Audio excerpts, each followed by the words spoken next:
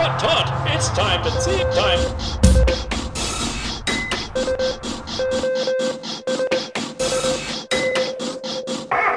Tea time. Okay, we're back once again for tea time, and with our very first three-time guest, Mr. Marvin Rojas. It's been a crazy month. It sure has. Hearing these podcasts come out, hearing my voice recorded, and the stories come out, and so many listeners. I was going to say viewers, but there's nothing to view. It's a listening activity, which is a little better for the Ugandan Peace Corps volunteers who have limited internet. Video's a little tough. Streaming's a lot of data. A lot of shillings. So today we're here to hear a wonderful story that I know some of us have already heard little snippets of before, but now we just want to share it with the greater community. And that is the story of your bicycle journey, your trek across Uganda, or some portion of it. So what exactly did you do?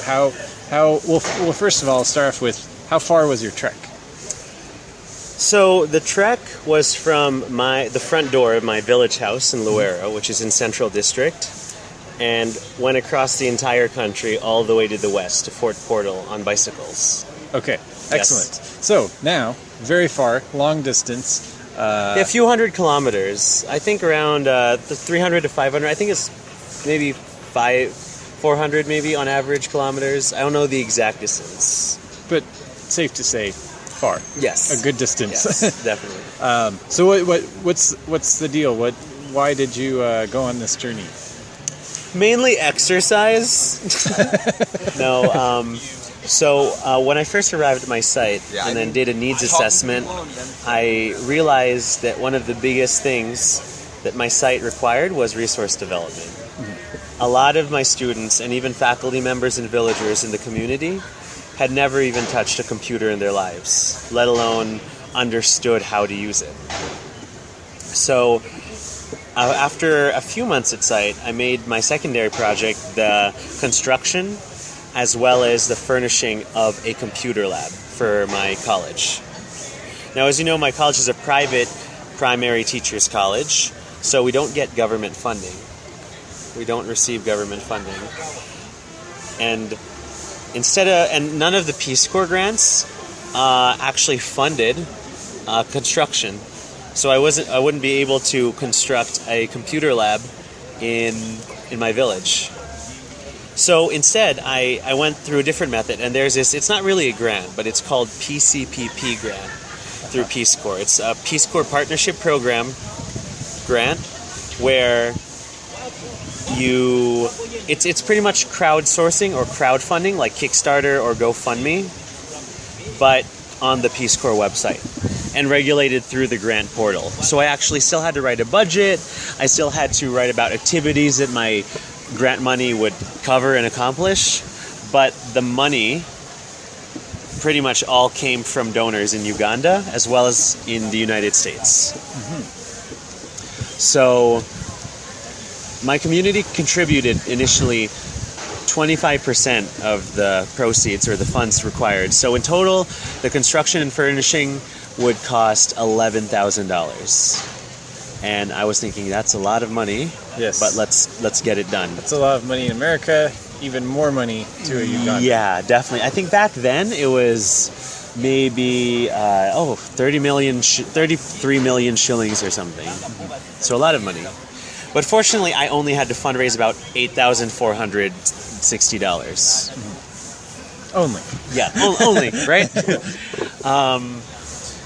So as soon as my grant was approved and posted on the site, people could donate through Visa, through clicking on the link, through PayPal. And what I did was I posted it on Facebook. I made videos. I participated and made my own version of the Ice Bucket Challenge to kind of, but instead of doing it for MS, I instead had it so I didn't nominate people. I just did it just to catch on with that and have people donate to the construction of an ICT lab or computer lab. Was it still buckets of ice? I couldn't find ice in the village, but it was borehole water. Okay. Close enough. The borehole water challenge. It was cold though. It was cold. Okay. So about maybe 8 months later, I had only raised maybe $1,000 or $2,000. So I was a little bit disheartened. And I was thinking, what are ways I can get people to donate money to this project? Because the Peace Corps site and the link wasn't as glamorous as GoFundMe or didn't have rewards that I gave people like Kickstarter. So I was thinking, okay, well, what should I do? What can I do? And I came up with a plan that was I would bike from my site all the way to Fort Portal right before Christmas and turn it into a kind of pledging fundraiser. I talked to the country director, Lucine, and she said, yes, that's good. You need to type up a proposal as well as an itinerary, and you would need to have 2 people bicycle with you. For security? For security reasons, but also just pragmatically, if one bicycle broke down, someone else could stay behind and the other person could bicycle for help. Okay. Or if there was ever a problem, at least one person could go for help, or one person could remain behind with someone injured. Yeah, good idea. Yes, it was a good idea. I was thinking I'd just do it myself, but I said, okay, this logically makes sense. The hard part was now trying to find 2 other people to do this with me. I had asked one of my best friends, Ravi, whose site was near Fort Portal, if he wanted to do this with me, and he said yes. And then actually Paul Sully, the DPT in our Peace Corps office, Director of Programming and Training, suggested that I make the third person a Ugandan. So I talked to one of my closest Ugandan friends, who is my neighbor, Master Godfrey, and I asked him, and it was funny, he was digging. I said, would you like to bicycle to Fort Portal with me right before Christmas? It's a few 100 kilometers, and he did not ask any questions. He said yes, and then continued digging. Said, that's the spirit. Said, great, I'll give you the details later. So, is he like a known cyclist, or he just is very supportive and a good guy? No, the thing is, he's not a known cyclist, but he was just very supportive of Peace Corps projects, as well as I was his first ever American friend. He was just very happy and very supportive and knew it was for a good cause.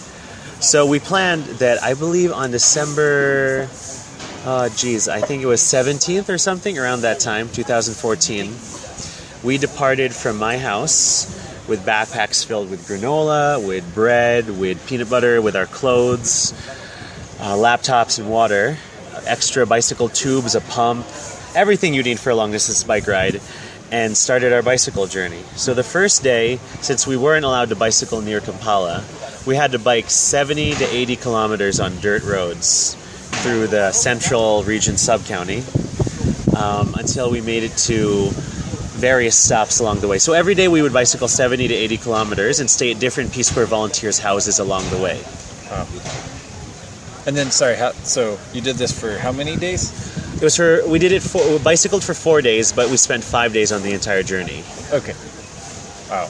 So I'd say that it definitely was an adventure. Because the first day, it just felt so new.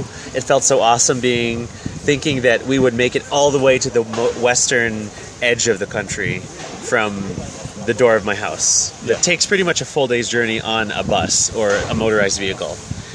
And so the first day, there were adventures along the way. At one point, while we were bicycling through the village, some random man pushed me off my bicycle. And I got so pissed off at him, and I yelled at him in Luganda saying, I got my burner phone out, my really crappy Ugandan phone, and said, I'm calling President Obama right now. Look, there's a +1, that's the America country code, and he's going to come and send his police to arrest you. And the villagers, they bought my bluff, and they said, oh, please don't, you must forgive him. And I said, I am not forgiving him. And we bicycled away. So I'm hoping he's still in hiding years later. Fearing for his life. For his security. Yeah. What was inspiring was that it wasn't just me, but I had the support of the entire Peace Corps community. I had my best Peace Corps friend bicycling with me, a Ugandan from my village, so the locals were supporting it. Yeah. And Peace Corps volunteers were hosting us along the way. So the first time we stayed in Mitiana town. So after we bicycled the first day on dirt roads, we eventually hit the Fort Portal Highway, which is this nice stretch of tarmacked road. Pretty much a 2-lane street, but that's called a highway in Uganda. That goes from Kampala all the way to Fort Portal. So we had bypassed Kampala and gotten to the Fort Portal Road. So we bicycle on it, and it just felt epic because we were bicycling on this road, and it was very windy. You could see the transition from the central kingdom, the Buganda kingdom of Uganda, to the western Butoro kingdom of Uganda. And you got to see the change in scenery. The language changed almost instantaneously once you passed the border between kingdoms, from Luganda to Rutoro. And it was, I don't know, I guess when you're on a bus or in a car, you don't really appreciate all the trees or all the farms or all the little spots. But every now and then we'd say, okay, let's take a nap underneath this, glade filled with pine trees, or let's go stop at this small store and then buy some passion fruit juice. That's the best way to have those opportunities, is on a bicycle, because there's so many times you're in a mutatu flying down the road and you see all these things you may want to stop and see, and you can't. So a bicycle is the perfect chance to do that. And I guess I would just, what sustained me was the emotions. I was on such a high, just saying, hey, like, I'm fundraising for this awesome project, Computer Lab. I'm bicycling, which I love, and I'm traveling across the country, and it's all kosher. Like, it's all sanctioned by Peace Corps. I have the support of my community and friends, and there were so many hills. Western region's very hilly, but it was awesome just going to the top of those hills on the bicycle and just looking out at the panoramic expanse of the western Ugandan countryside. Passing through Duka towns, passing through tea plantations. At one point, we stopped in Mubende town, which is home to a 2,000-year-old tree, the Nakayima tree, that's very important to, I think it's even older than that, that's very important to the Buganda local religion. It said that the spirit of this woman named Nakayima entered the tree and resides in it. And it's said to be a few thousand years old. So at one point we were there and were in some sort of weird religious ceremony where this grandmother was telling us to chew boiled coffee beans and turn around and touch the tree. And then she was praying at some point. We were supposed to chant after her. In Luganda, but I couldn't because I kept choking on my boiled coffee beans. I had chewed it and I was trying to swallow the grits and it went down my windpipe. Oh, ow.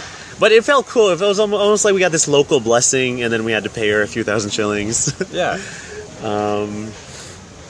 But At any point during the journey, did you feel like you may not be able to make it? Was there any kind of struggle, or you weren't sure of a destination for the day or anything? That's a very good question, because on the fourth day, so we had one more day left afterwards, we were bicycling and I hit a wall where for some reason my muscles were okay, but my left knee started hurting every time I pedaled.